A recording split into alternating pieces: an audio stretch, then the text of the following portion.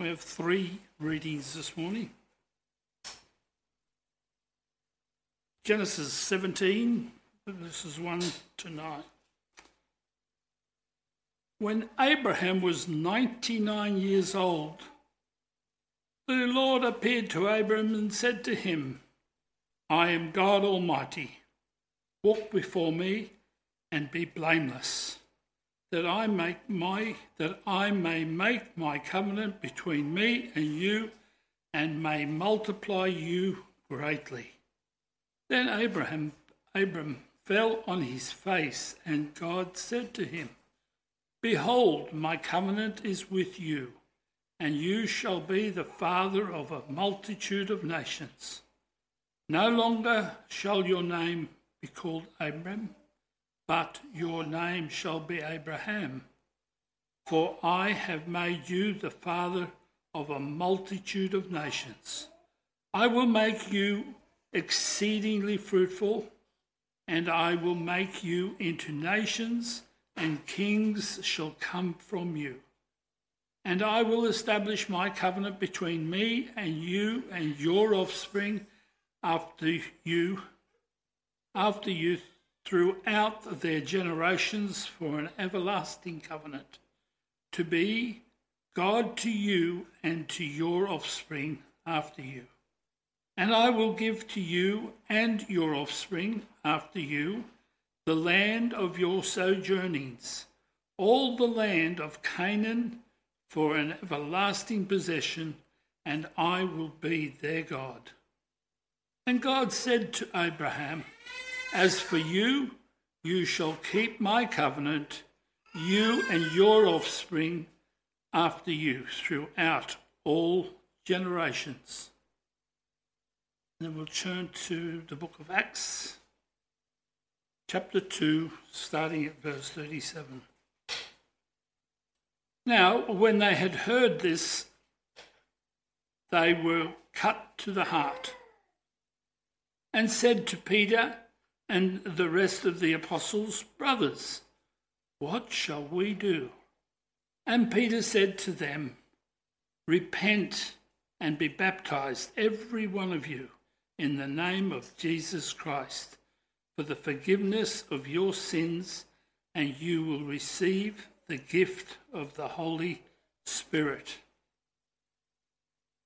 For the promise is for you and for your children, for all who are far off, everyone whom the Lord our God calls to himself.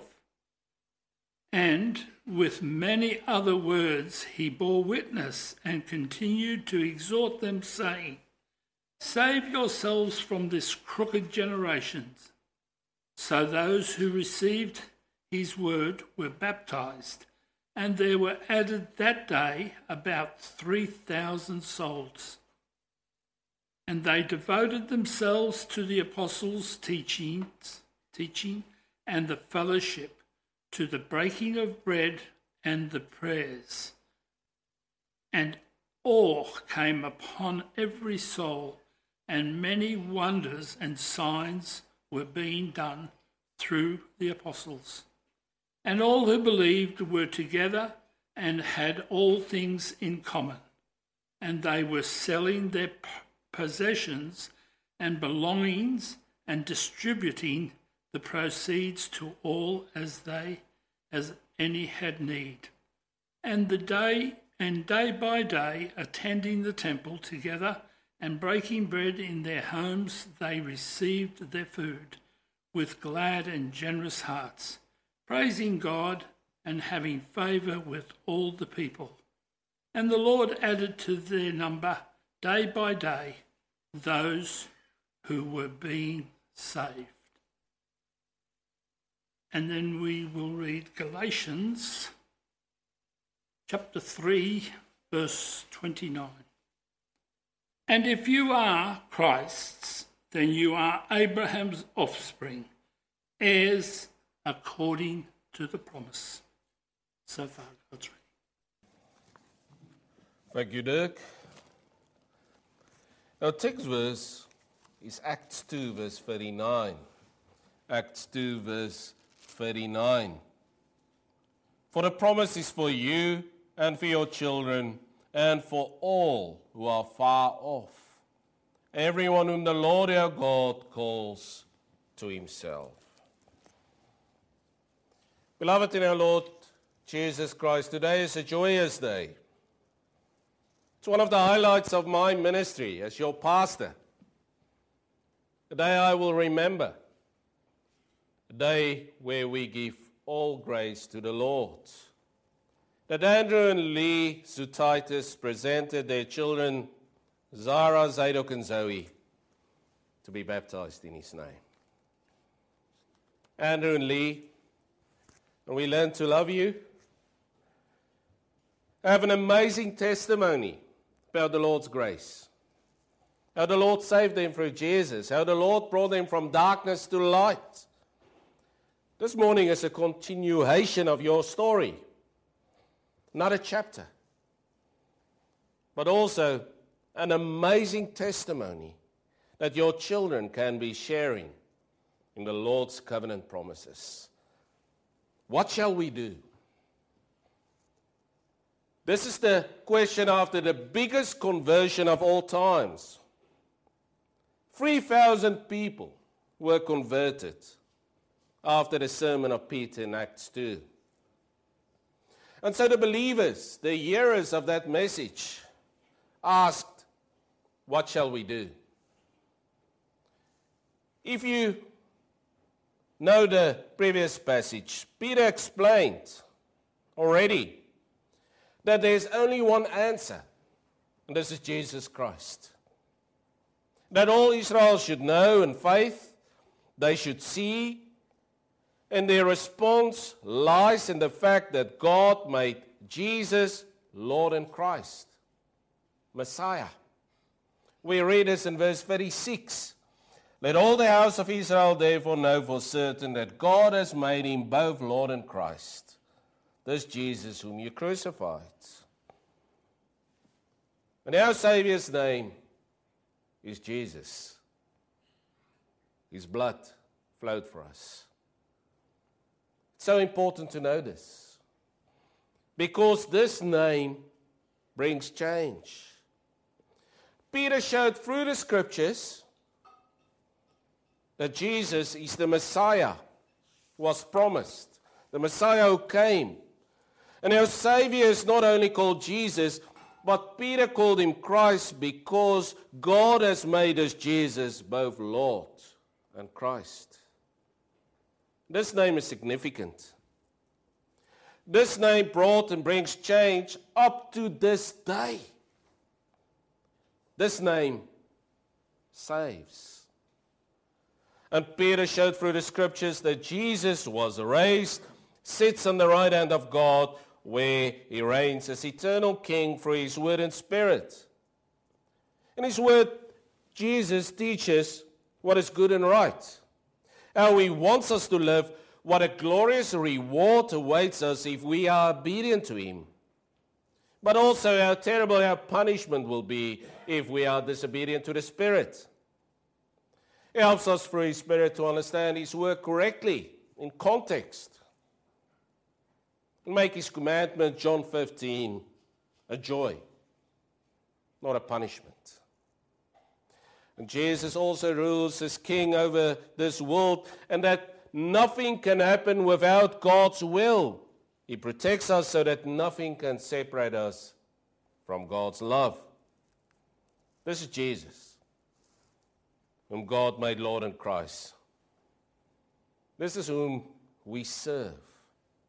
Why we are the Lord's church. And as the name Christ made it clear who Jesus is, so the name Christian makes it clear who we are. Makes it clear who Zara, Zadok, and Zoe are. They're Christians. Covenant children of parents who believe in Jesus, and they were named after the Lord today. Baptized in his name. And as the name Christ declared a secret of Jesus' life, so the name Christian explained the secret of our life, how we are different of this world. As the name Christ fits with Jesus. That's Jesus' official name. Because he's the Christ, the anointed, the appointed by God, so should the name Christian suit us because we are Christians. And we are incorporated or anointed in faith through our baptism. We have received the sign of baptism.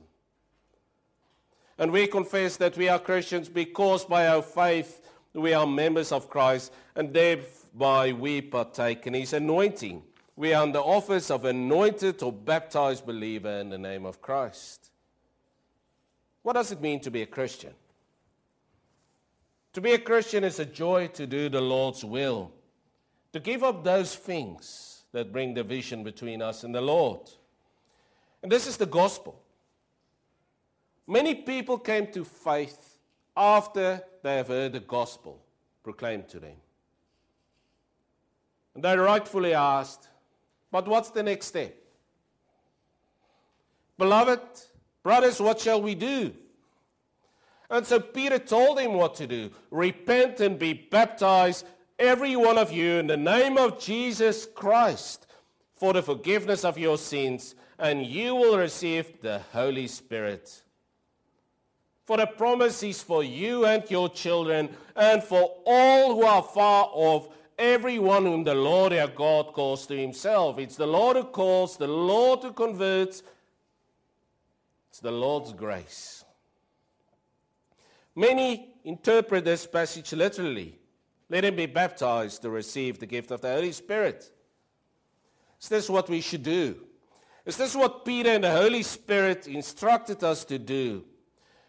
And we should remember, brothers and sisters, that Peter preached to unrepentant heathen nations. People who were not baptized as children. It was a beginning situation. And he instructed them, first repent of your sinful ways radically. Return to the Lord, and then they should be baptized, them and their children. And so verse 39 is clear and should be read in context. For the promise is for you and your children, and for all who are far off, everyone whom the Lord our God calls to himself. This is covenant language in the New Testament. And it's so important to understand this promise. What is this promise that Peter was talking about? The promise is the Lord's promise. And if you go back, the original word in Greek reads evangelia. And evangelia can also be translated as testament. We have the Old Testament and the New Testament. A testament is also a contract. You would understand that. It's your will. The Lord's will. Who's going to inherit your things one day? The Old Testament word for that contract, the word in Hebrew is called berit. And it has the same meaning as contract. I will be your God, you shall be my people. That's a contract the Lord is making with us. Testament, covenant. And so the word covenant was used in our passage in Genesis 17, verse 1 to 9. And God commanded Abraham that this same sign of grace be given to his small children in Genesis 17, verse 12. In Genesis 17, verse 7, the Lord said, I will establish my covenant as an everlasting covenant between me and you and your descendants after you for the generations to come, to be your God and the God of your descendants after you. And so the Lord's covenant promises, the Lord's grace is still the same today, and his promise includes our children as his covenant people. And so the Bible calls the children of believers holy in 1 Corinthians 7, verse 14. And God's promises are for them as well for us. Just as the children of the old covenant, it's the same Lord, received the sign of circumcision, our children are given the sign of baptism. Why do I say this? The word berit or covenant is used 287 times in the Old Testament. And the word for covenant in the New Testament is diatheke or evangelia in the New Testament. Also so translated in the Greek translation of the Bible. And this is the word that is used in Acts 2 verse 39. It's so important to note what Peter said to the first believers. He said, for this promise, covenant or testament is for you and your children. And for all who are far off, everyone whom the Lord our God calls to himself. And Peter said to the believers present that day, but also to us, the church of all times, when you believe in Jesus, you and your children will share in the promises the Lord made to his children. This is the promise that the Lord made to Abraham in Genesis 17, verse 1 to 9. And all believers and their children could now share in this promise, and it's only possible through Jesus, because God made Jesus Christ and Lord. How can we know this? Please read with me our third passage in Galatians 3, verse 29. And if you are Christ's, then you are Abraham's offspring, heirs according to the promise. There's a line. Again, the word evangelia or testament is used in Galatians 3, verse 29. The covenant to Abraham did not become absolute, but was fulfilled in Jesus. The covenant stayed, the sign of the covenant changed. And when the new covenant was realized in Jesus, all the promises that were made to Abraham, to God's people, continued in Jesus, were given to believers. And so the Apostle Paul said in 2 Corinthians 6, verse 18, and I will be a father to you, and you shall be sons and daughters to me, says the Lord Almighty. And he said that to New Testament believers.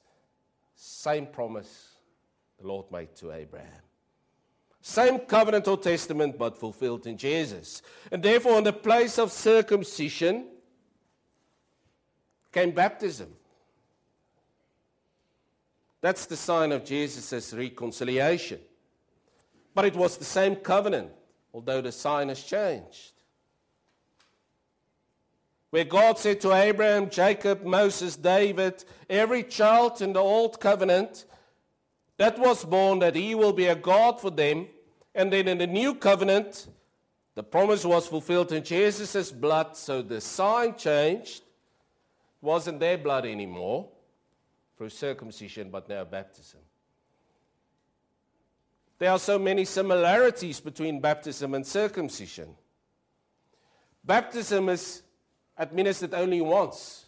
We're quite clear in the Bible about that. Ephesians 4, verse 5.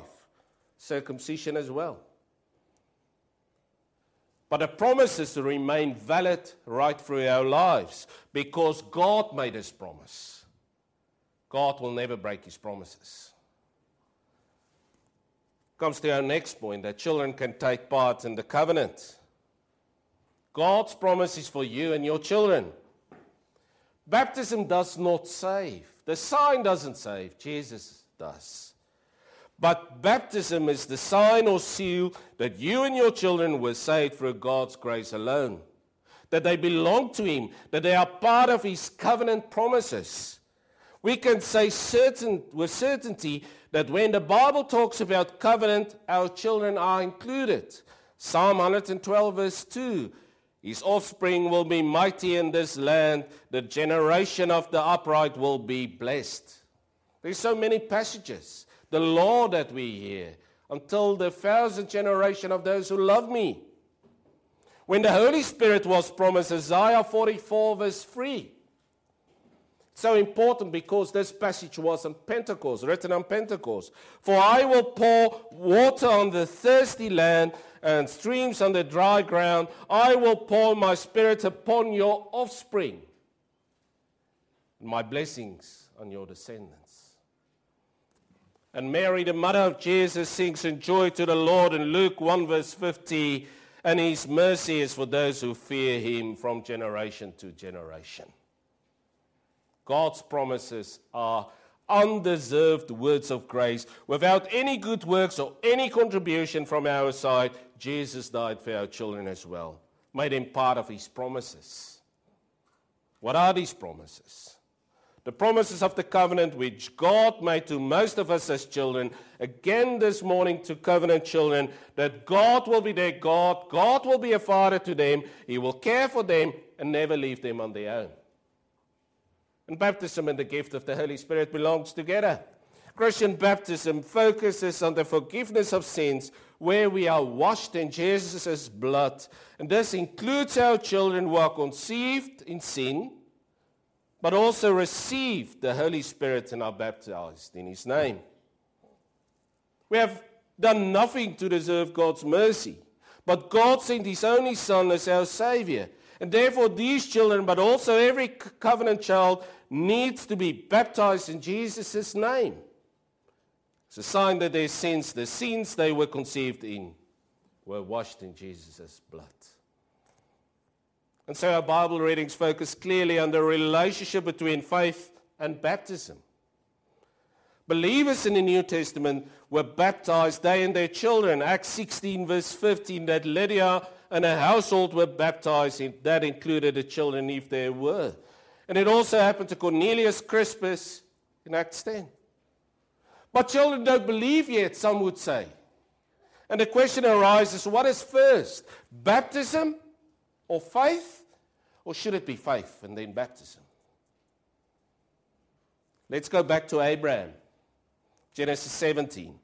God made a covenant with Abraham in Genesis 17 verse 4. Behold, my covenant is with you, and you shall be the father of a multitude of nations. And Abraham answered in faith to this covenant. We learn and are taught this exact words in Hebrews 11 verse 5. By faith, Abraham obeyed when he was called to go out to a place that he was received as an inheritance. And he went out not knowing where he was going. And so the covenant, the Lord's promise, is always first, and then follows faith. But you can also ask, why did God command Abraham to circumcise the children while there was no sign of faith in them?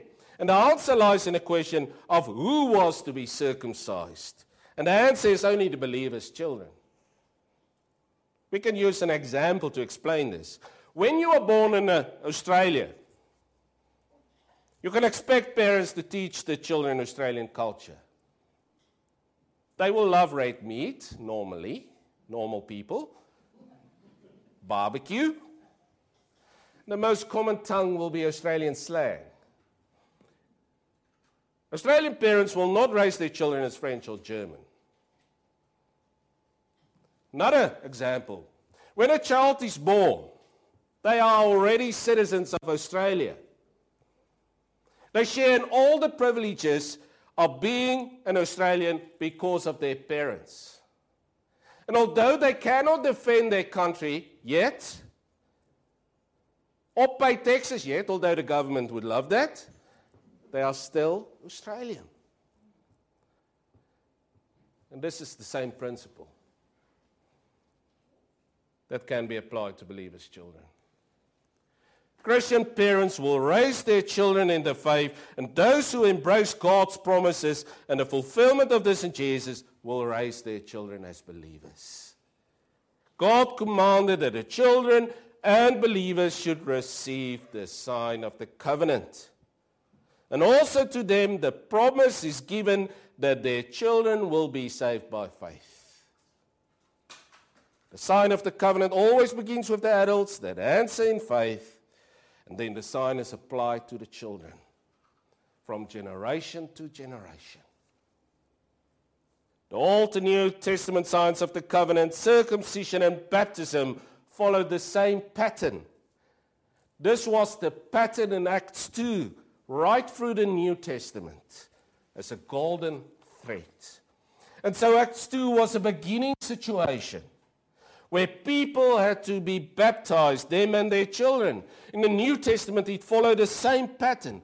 It started with the covenant of the Lord, with adults who answered in faith, and it continues up to this day. The early New Testament church followed the same pattern. Justin Martyr wrote in 88 AD that we have received the spiritual circumcision through baptism. The church father Origen of Alexandria declared in 254 AD that baptism should be administered to children. And it's necessary because of the original sin that children were born in. Cyprian, 200 AD, declares that infant baptism should be administered to children as soon as possible. And so the church father Augustine also declared in 354 AD that infant baptism is not instituted by the church, but by the apostles. It's so important to note that the doctrine of the Anabaptists only started in 1520 in Europe at the time of the Christian Reformation. Based on their reading of the New Testament scriptures, they believed that water baptism, a sign of membership in the Christian faith, should only be reserved for adults who could make their decisions in matters of faith. And so infant baptism is a baptism for children of parents like Andrew and Lee, where the kingship of Christ our Lord is recognized through the covenant and the promises the Lord has made with us. And Zara, Zadok, and Zoe's baptism is a baptism in the name of the triune God, which means that the Holy Spirit sealed them in Jesus Christ and the Heavenly Father. Baptism is a sign of the Father's presence today, that He wants to lead you through His Spirit on the path to holiness. And the Spirit works through the Word and makes your heart full of God's grace and your life even fuller of God's gratitude and praise. I will be a God to you, and you will be to me a child. This promise is visibly sealed in God's covenant through the holy baptism. The Lord promised to Zara, Zadok, and Zoe that He will be their God. Fantastic promise. Now, marvelous that Andrew and Lee wanted their children to share in this. What shall we do?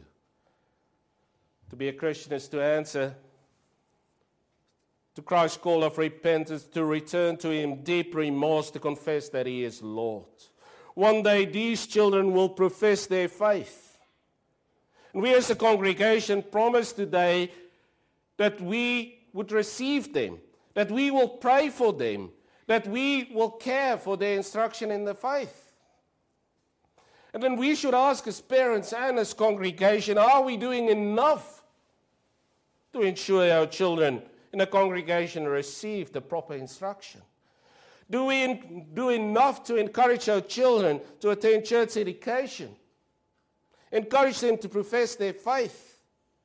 Never stop praying for them. Do we enough to explain the wonderful promises of the Lord's word, His covenant? Do we enough to call covenant children to repentance? To be a Christian is to bring your children up in the church, to teach them that their relationship with the Lord is the most important. This is to raise them as Christians. In the covenant with the Lord, it's not only He who makes promises, it's also we who have obligations. We are called to a new obedience, and our Lord both demands and encourages His covenant partners to serve Him, to seek His kingdom first, to forsake the world of darkness. And even when we fall into sin, we should not despair because of the Lord's promises. Never doubt His grace, but hold on because of His covenant promises and return to our Father. To be a Christian is to answer to Christ's call to repentance, to confess that Jesus is Lord, was made Christ by God, and that I and my children will recognize Him in my life. And as Christians, we can, with a free conscience, because Christ makes free, saved us from our sins, look forward to all eternity where we will rule together with Christ. These were all the promises of baptism today. That was administered to our covenant children. And we can know with certainty that Jesus received them and had died for Zara, Zadok, and Zoe. They were washed in his blood, and they share in the Lord's covenant promises. Amen. Let us pray. Our Heavenly Father, we thank you for these promises that were made to Zara, Zadok, and Zoe. We thank you for your faithfulness towards Andrew and Lee. Thank you for the wonderful journey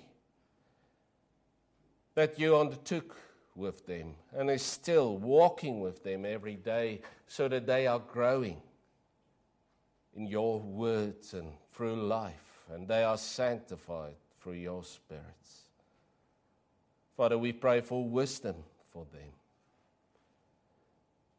And we thank you for the love they have for their children. We thank you for all of us and the love we have for our children and grandchildren.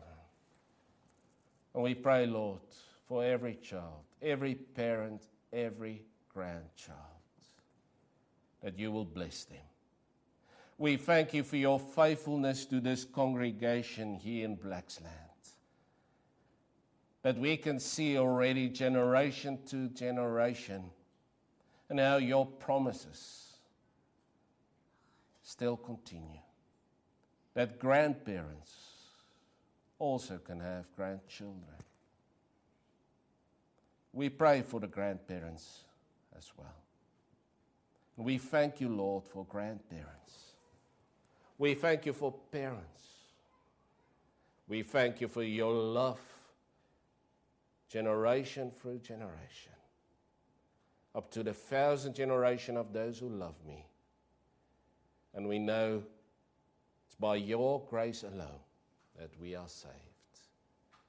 In Jesus' name we pray. Amen.